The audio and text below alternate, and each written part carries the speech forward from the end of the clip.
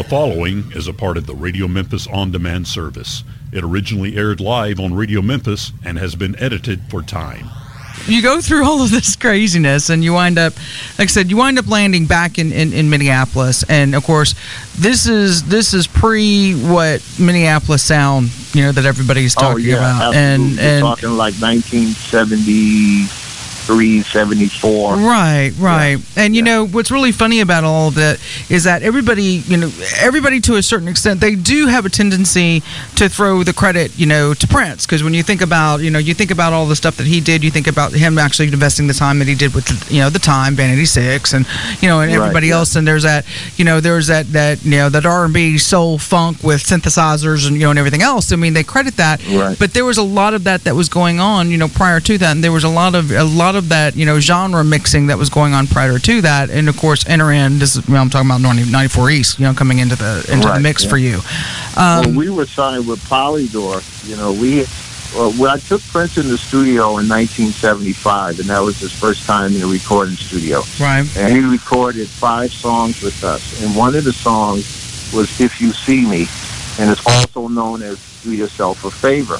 Right. And he recorded it later on, but he said he was going to release it on one of his albums, but he never did. So when I was doing my album, my own personal album, Minneapolis Genius, Jesse Johnson had called me up. He was a guitar player for the Time. Right. And he had heard Prince's version, and he wanted to record it. So I said, yeah, go ahead and record it, because Prince ain't doing it. Go ahead.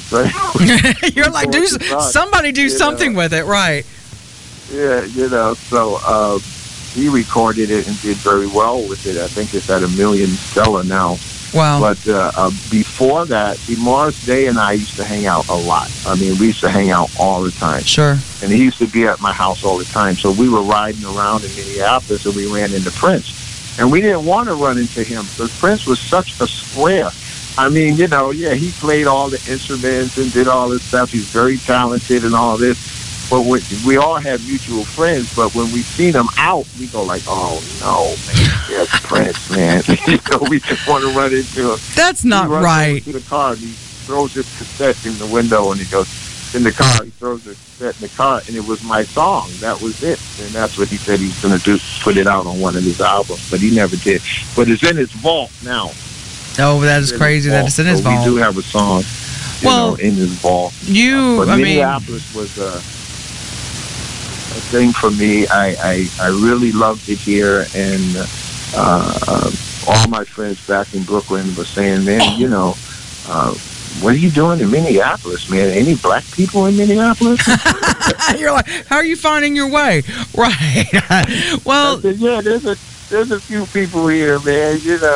They didn't have very much of a radio station. It was KUXL, and it was run by the sun. When the sun went down, the radio station went off. Oh. So that was kind of crazy, but I still loved it here in Minneapolis. I loved the people. And it was great. It was just awesome. Well, sure it was. I mean, you wind up coming in, and of course, you have all this knowledge that you bring with you. From all the stuff that you learned from your uncle. From Little Anthony and the Imperials, and right. about music and stuff. You're trying to get in. You're trying to do your dig. You're trying to get music together. You spend a lot of time, at Cookville recording, right? Right, back and forth, and like I said, Prince comes in and out. Again, you're married to the cousin, so now now he's grown up. He's got his band Grand Central, okay, and right. you wind up having the opportunity to kind of lay your eyes on what they had going on, and and everybody knows that the first the then band Grand Central that we're talking about had Andre Simone, and it also had Hollywood in it, along with Morris Day, and of course Linda Anderson, which was actually Andre's right. sister. And Morris was the drummer, and he had a 7-piece drum set, but he only played 3 drums. Well, that looked good. I'm like, dude. It looked good. It looked good. I said, you got to play all of these things, man. And the songs were like 10 minutes long. I was kind of like, well, wait a minute. You can't do that. So I gave him a formula, how to write songs for radio, because, it was like 3 minutes, 30 seconds, and the formula that I gave them and stuff. Right. And not only did I work with them with music, I always sat down with these guys and talked about the business of music also. Right. Publishing, recording, radio play, performance rights organizations, etc. Just so many things that I sat down with these guys. And when we got signed, 94 East got signed to Polydor, I co-produced with Hank Cosby. I got you. Hank Cosby was one of the original funk brothers from Motown. That's crazy. He produced for Once in My Life for Stevie Wonder, and My Sharia Moore. I think he was the co-writer for My Sharia Moore. Right. And I worked with him, and he wrote a song for 94 East called Fortune Teller. Oh, cool. Now, the lead singer of Fortune Teller was myself, but I wasn't that good at lead singing at that time. Wow, you even admitted it. Okay. Oh yeah, I did it, and we found this guy named Colonel Abrams. Now, if any of you listeners out there know who Colonel Abrams is, he was signed with MCA, had a big hit, Not Gonna Let, and he became a real good friend of mine and stuff. He's passed away now, and he was the lead singer. Okay. And we recorded that here in Minneapolis. He did his vocals, Colonel did in New York, but the music and everything was recorded here at Sound 80. Now, at Sound 80, David Z, or David Rifkin, Bobby Z's brother, Bobby Z is a drummer for Prince. Right. And he was the engineer at Sound 80, but he didn't really know that much about engineering. I guess he knew just the basics. And we brought in a guy named Richie from East Coast Recording Studios in New York, who taught David about how to mic drums and everything. So David became our assistant when we were at Sound 80. And what had happened when we walked in to record our single for Polydor, Prince had just finished his demo, and he saw us coming in, and he goes like, "What are you guys doing?" I said, "Man, we getting ready to record our single, man." He goes like, "Oh, man," he said, "Can I play on it? Can I play on it?" Well, yeah. So he said, "Sure, man, come on, man." So he played on Fortune Teller. He did guitar, and he did background vocals with Marcy and Christy, who were members of 94 East. Right. And he also played on 1015, one of the other songs that I had written. But during that time, I'm telling you, it just doesn't happen anymore. Those days are just over like that. I mean, when I got signed to Polydor, I was in New York, and I would just go to Manhattan. Right. And I would walk into a building, look on the directory, find out where Brunswick Records were, what floor they were on, or RCA Records, or Columbia, any of the major labels and stuff. And I would go up to the floor, get off, see the secretary in the building, and ask her who was the A&R person. Right. And she would say, "Oh, it's so-and-so and so, have a seat and I'll go get them for you." And that's how it was then. Now, today, you can't even get in the building. You can't even get in the building. You can't get anywhere near that. And it's so funny. No, you can't. You have to be invited. It's totally different now. And even the radio stations at that time, there was a ton of radio stations that are owned by mom and pop radio stations, and go in there, you give them your record, and they play it, and the next thing you know, it's a hit.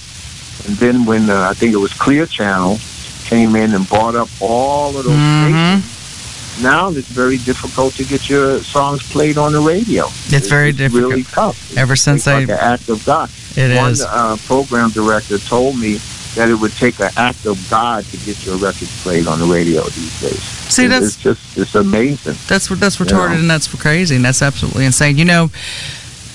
Pepe, one of the things for you is, you've made the focus on again, teaching the younger generation coming through as far as you make this very specific statement. You remember, I'm a stalker, so I was able to pull some things out.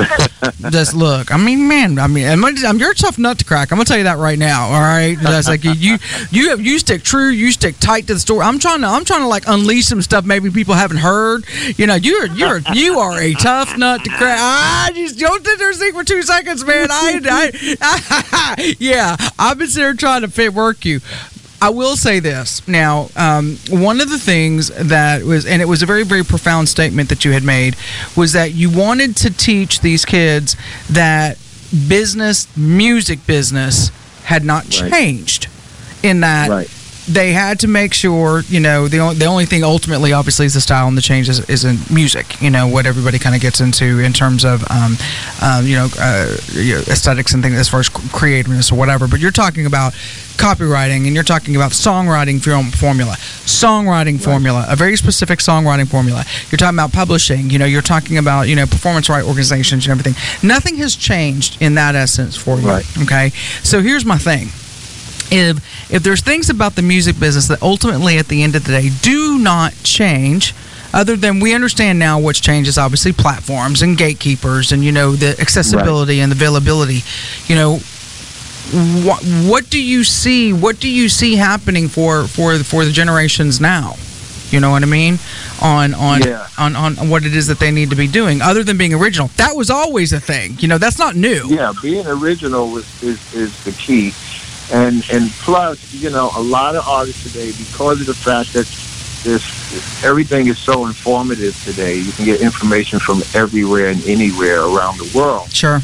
And, you know, what happens is they watch the Grammys and all these BET award shows and everything like that, and then all of a sudden they want to be stars and stuff. Mm-hmm. And some of the artists that I've had, you know, on my label, you know, Rio Deal, you know, we've had artists that come in here, and I ask them, okay, you know, where do you want to get to? You know, and I'm talking music, you know, as far as what they want, and I try to make it happen of what they see. You know, because they know better as far as how far they want to go in the business. Sure. But a lot of them come up, they want their own reality TV show, they want a clothing line, they want a perfume line, they want their own label, they want to produce, they want to publish their own records. I mean, they want everything instantly. And that's a problem, because in America, you know, you get a headache, take a pill. Right. You get sick, take a pill.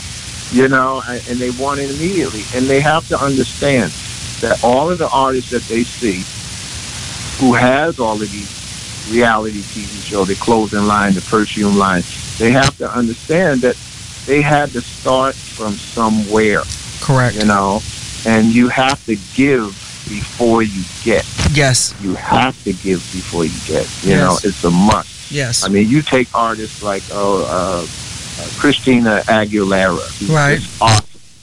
But she had to do one of these AM radio bubblegum songs, you know, Genie in a Bottle. That was one of Just that, did you really think that about that song? And even later, 50 Cent had to come out with his song, It's Your Birthday.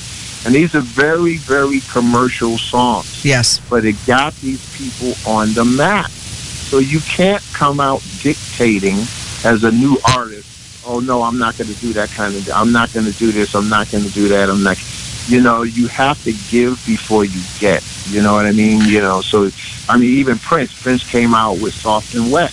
Yeah, he did. You know, and very commercial type songs and stuff. And then later on, he progressed into, you know, more music that he wanted to do.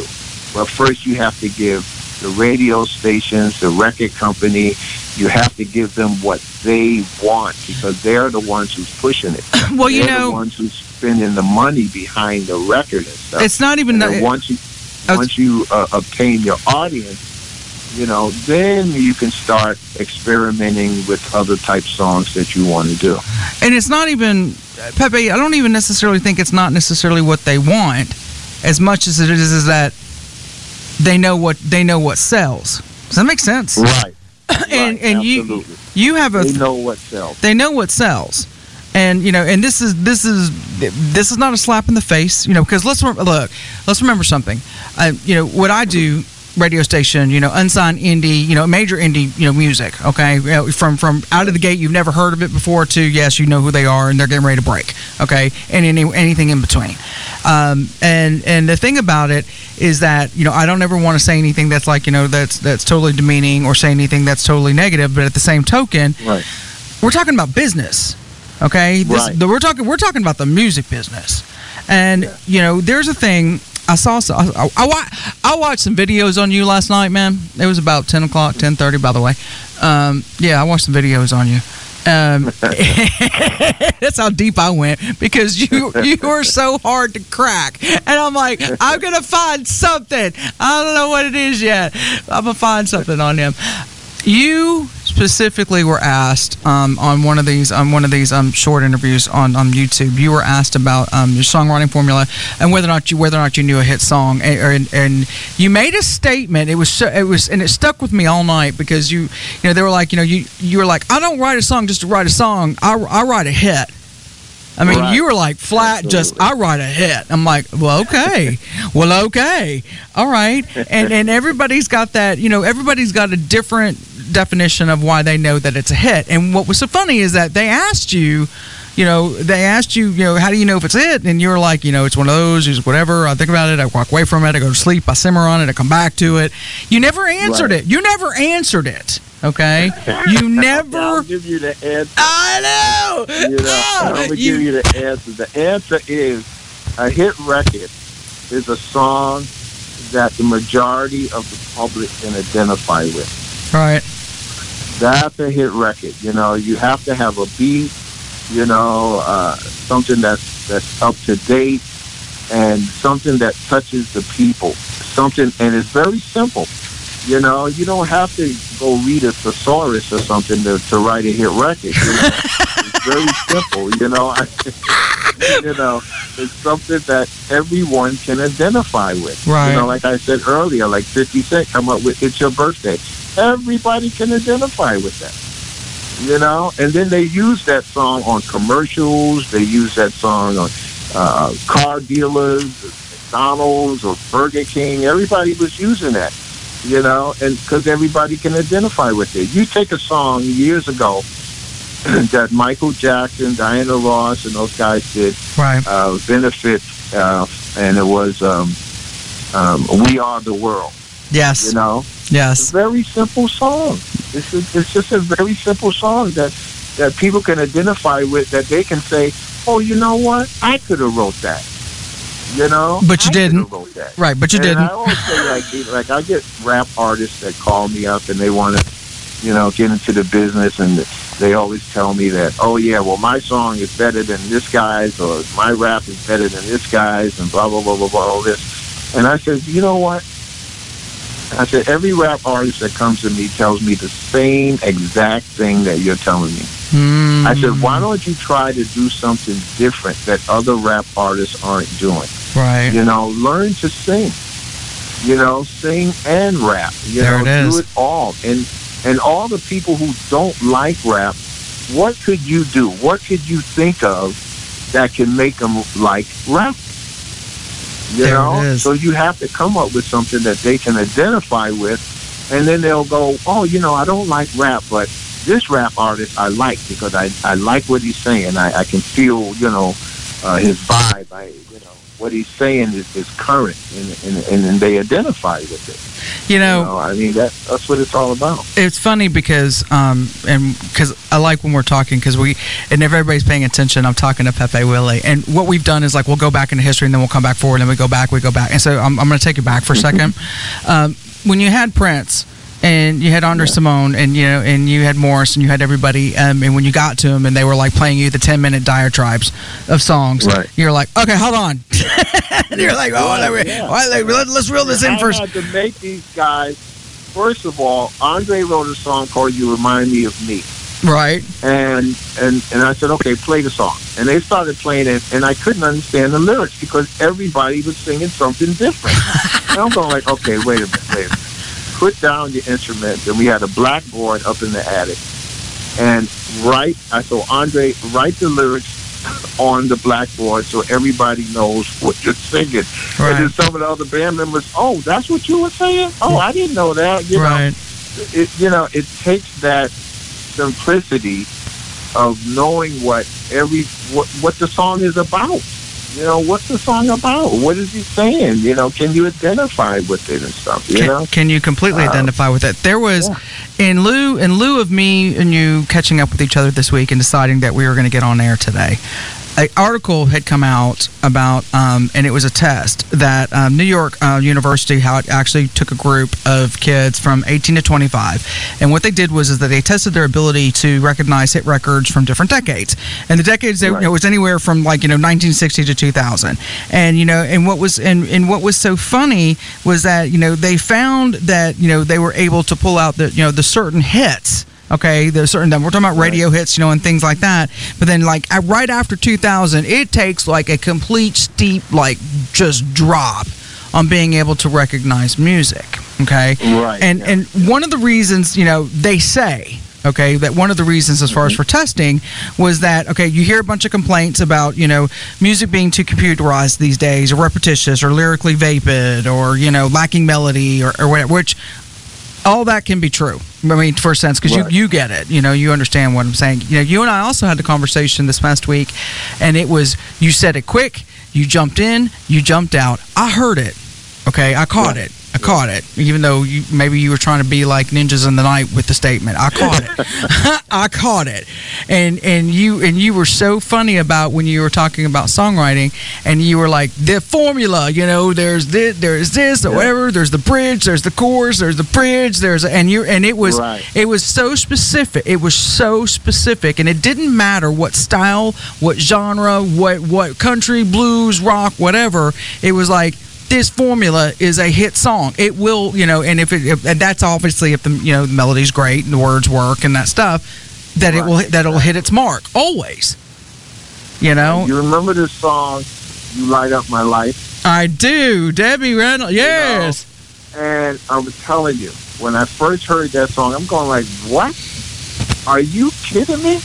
But they played it a million times on the radio, and now I'm in my car. You light up my life. I'm doing it right now. It's in my head. You just as soon as you said it, I'm like, you light up my life. Yeah. You give me. Yeah, I'm in it. I'm with you, man. We're dancing, man. It's on the floor. It's clear. It's got the little disco light, but it's dark. You know what I'm talking about? Yeah, we're there. Right. Absolutely. And that was a big hit. That was a giant hit, Oh my God! my stomach is hurting now. It's like oh yes, this is starting to really kind of blow my head and blow my mind. And I guess the thing about it for me, we'll take Marshall. Okay, look, big shout out. Let me tell you something about Marshall. Marshall, this dude, man, I'm telling you, he is so talented. Very much so. He hurts himself. It hurts itself. Very much so. Very much so. He is so talented, man. I'm telling you, man. I worked with Marshall years ago. He was like a teenager and everything. And this brother is so talented. He's funky and stuff. And I call him Barely White.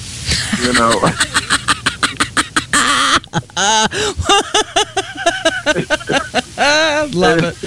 And the reason why I call him Barely White is because he's so funky. You know what I mean? He is. Funky on the guitar and all the other instruments he plays. And he calls me Barely Gordy. Well, then you guys are a match. So we got these names for each other and stuff. And I'm gonna tell you something. This guy has a great heart. He's got a huge heart. He's very calm. He's very one of the nicest people that I ever met. And plus, he plays all the instruments. He does. He does. When my uncle was inducted into the Rock and Roll Hall of Fame back in 2009, Little Anthony Imperials, and I think it was Run DMC. Yep. Got nominated then, and yep. I believe it was Metallica, and then I can't remember everybody, and Bobby Womack. These guys got inducted. And I met a guy named Rick French. Now, Rick French is on the board of the Rock and Roll Hall of Fame. and he has a company in North Carolina. So I was doing an interview at the Rock and Roll Hall of Fame hotel. I was at the hotel. Right. And he had overheard me talking, and after I got finished, he had approached me, and he says, "Hi, I'm Rick French." I said, "Hey, I'm Pepe Willie," and stuff like that. And he goes, and I give him my business card. And I go back up to my room because I had to put on my tux, get ready for the induction of these artists. Right. And when everything was over and I come back to Minneapolis, Rick French calls me up, and he says, I looked you up. I seen what you did in Minneapolis and your history and everything.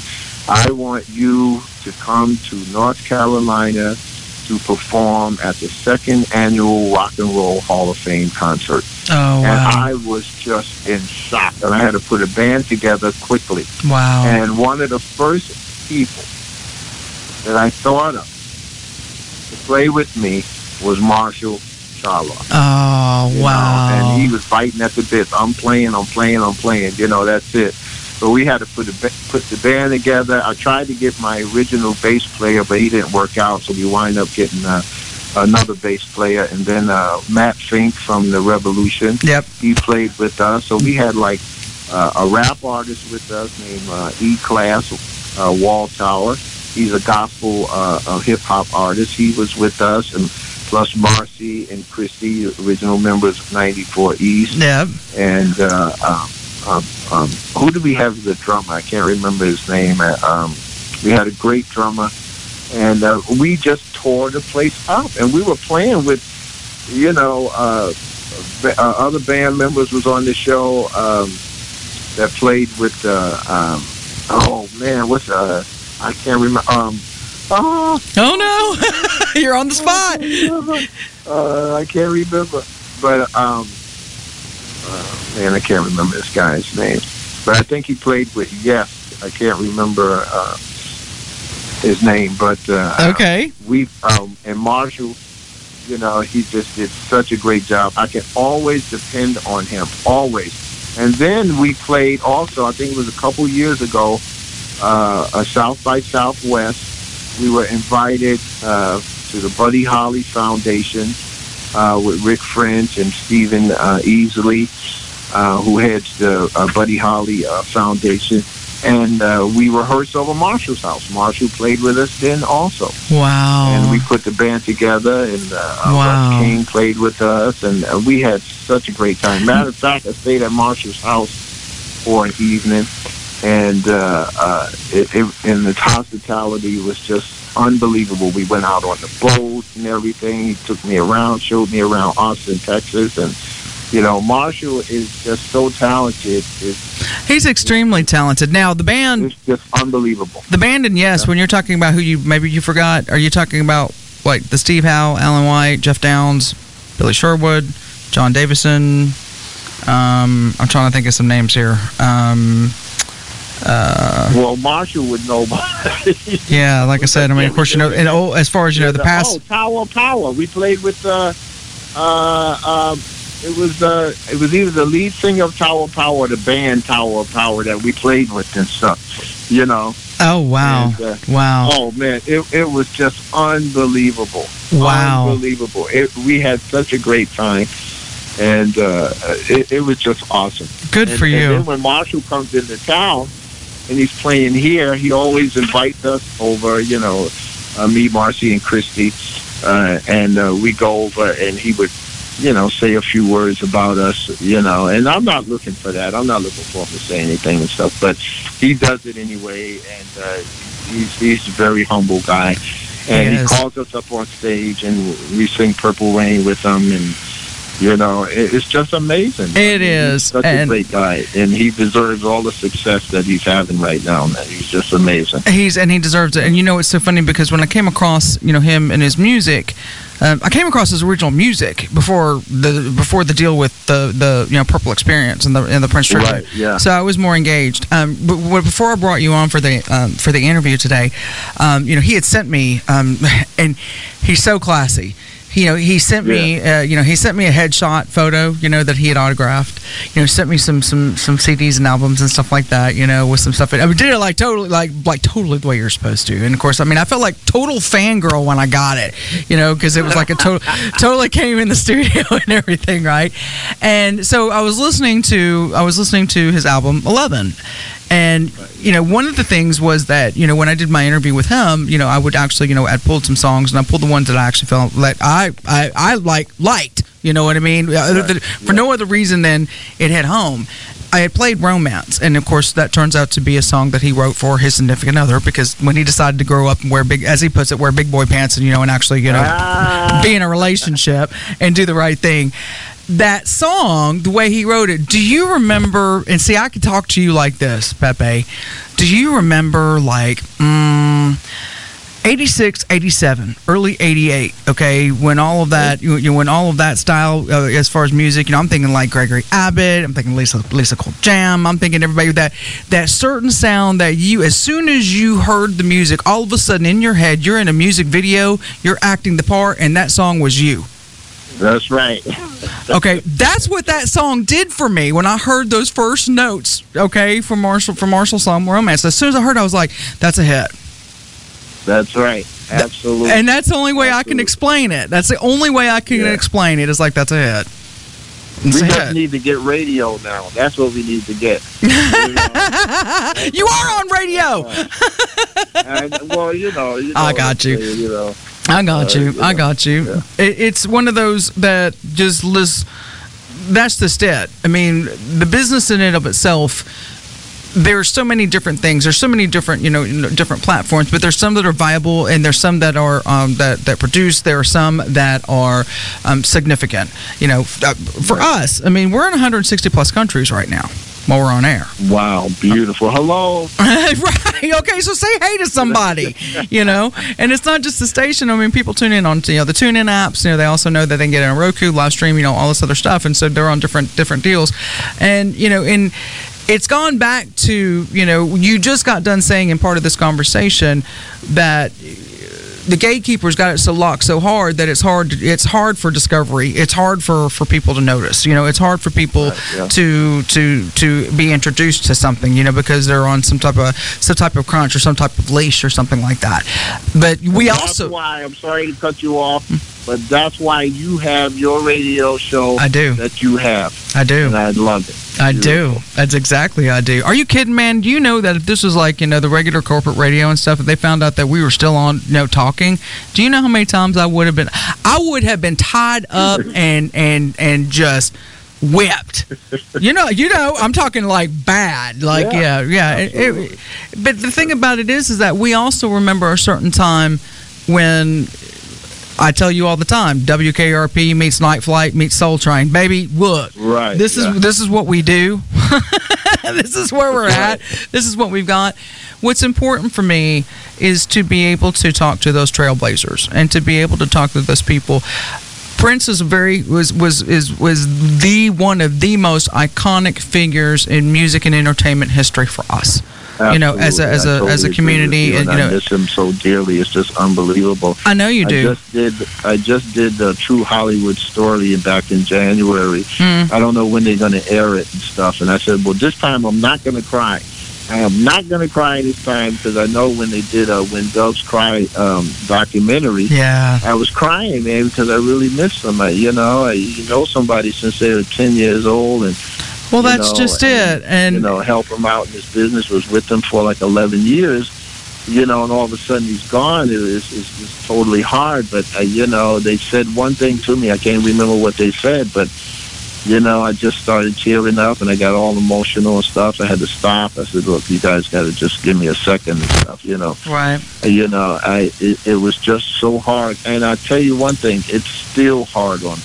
I'm sure it is. Very hard on. I'm sure it is. I'm sure it is. It's just terrible of the tragedy, that happened to him and stuff like that. And, it's just crazy. It is crazy. And crazy. What I was going to say is, he was very, very iconic, and very important, to the entertainment business. But my thing, Pepe, is more. It's even more important, that I find out what was the catalyst behind something like that. So that's why it was very important that I talked to you. Yeah, I hear you. Well, I really appreciate it. And I got to send you some of my music, Mark. Yes, yes. Send you some of my music. Exactly, exactly. I need some of your music. Yeah, we'll send it to you. And then I'm doing a new album right now. Okay. Speak, working on a new one. And I just finished a book. I was going to say. Called From Brooklyn to Minneapolis. Me and my friend Tony Keeney, he wrote it with me. And it's everything that we talked about and more. And more. It's all the stories. It's all the cool stories that you don't like to talk about before dark. I know.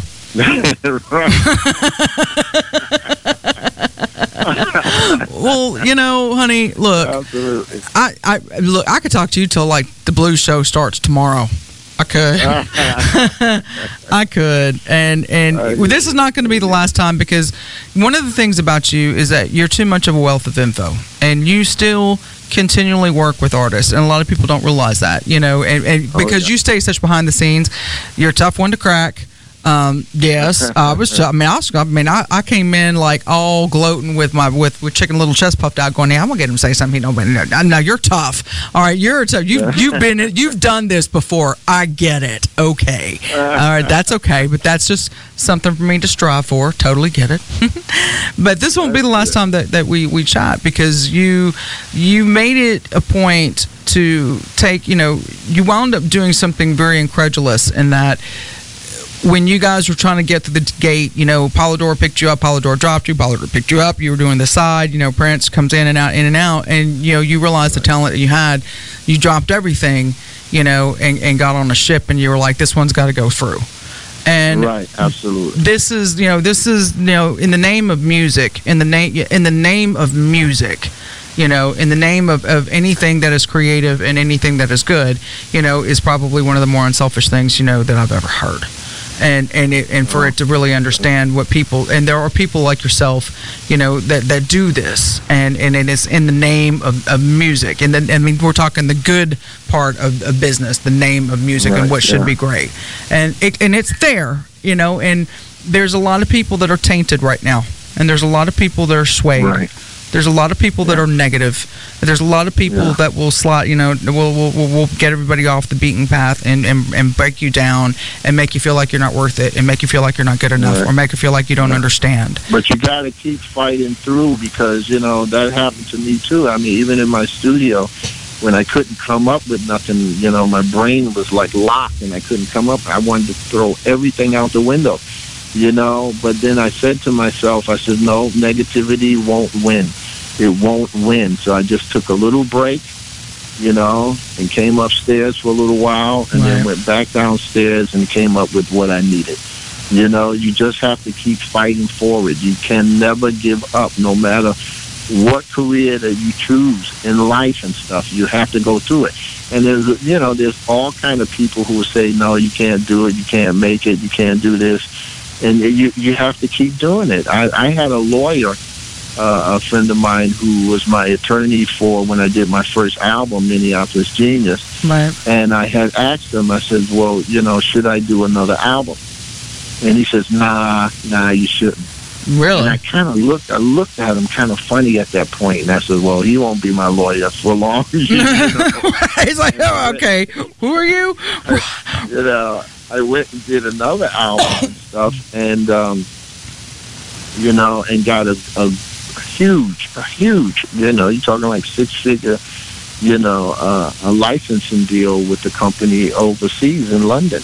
Oh wow! And if I didn't, do that, and if I'd have listened to my attorney, where would I be? If you did not listen to what was in your heart, you have to follow your heart.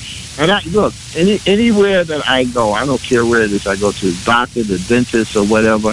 I always ask them, what got you into this business? Was your family a doctor or whatever, or a dentist or whatever and stuff? Right. And I get them talking, and it's real. There's nothing phony about it. It's real. I mean, this is real stuff. And we start talking, and we have a great conversation and we build a good relationship, and then that way I get better treatment for my teeth. Okay, I see how it is.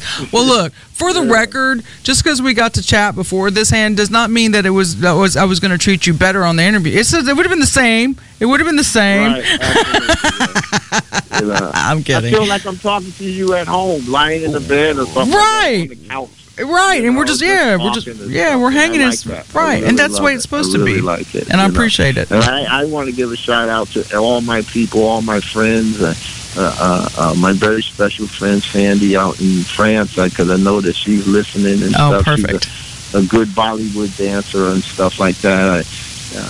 She did some shows out in France and stuff. Perfect.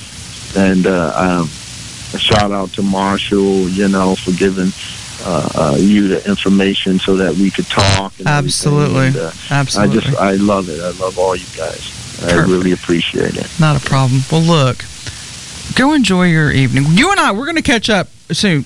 Oh, yeah. Yeah, we're on it. Send me your address because I'm going to send you some albums. I got you. Look, I got you, man. Prince and I did like 14 songs together. Okay. Okay.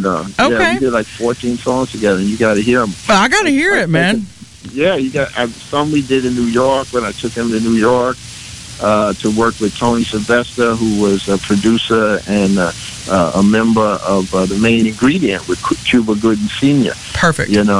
And so I'll send you some of that stuff and some other stuff. And I still have some songs.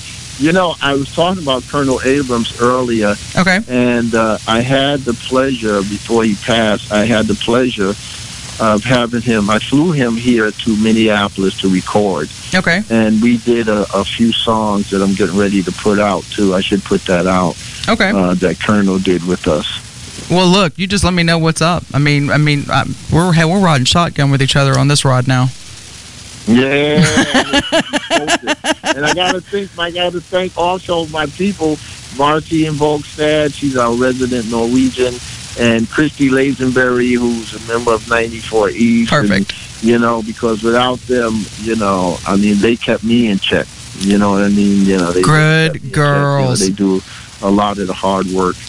And people, for everybody who's listening, you do not make it alone. No. Always somebody there that helps you get to where you're going. Yep. And you should always reciprocate. Always.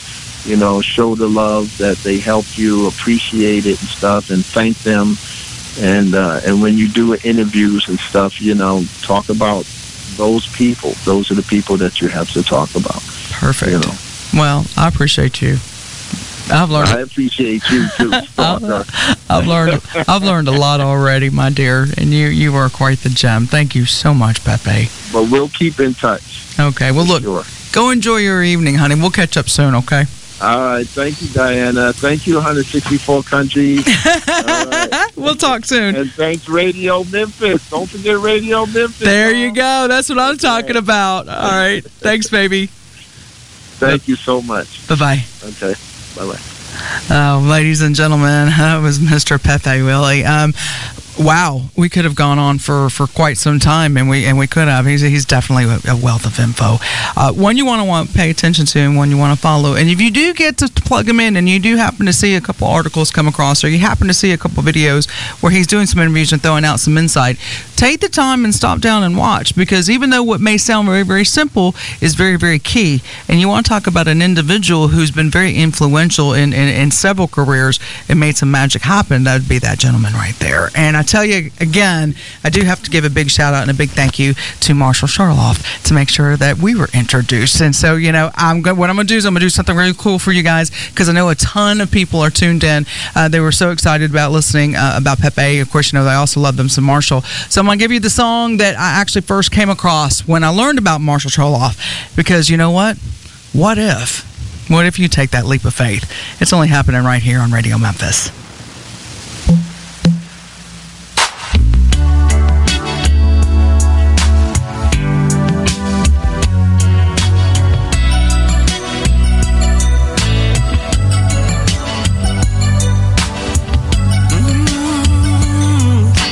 What if we're wrong?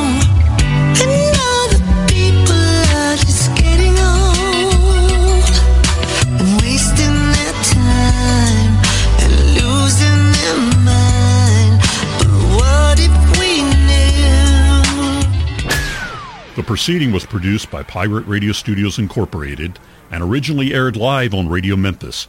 Any offers or advertisement contained may not still be valid.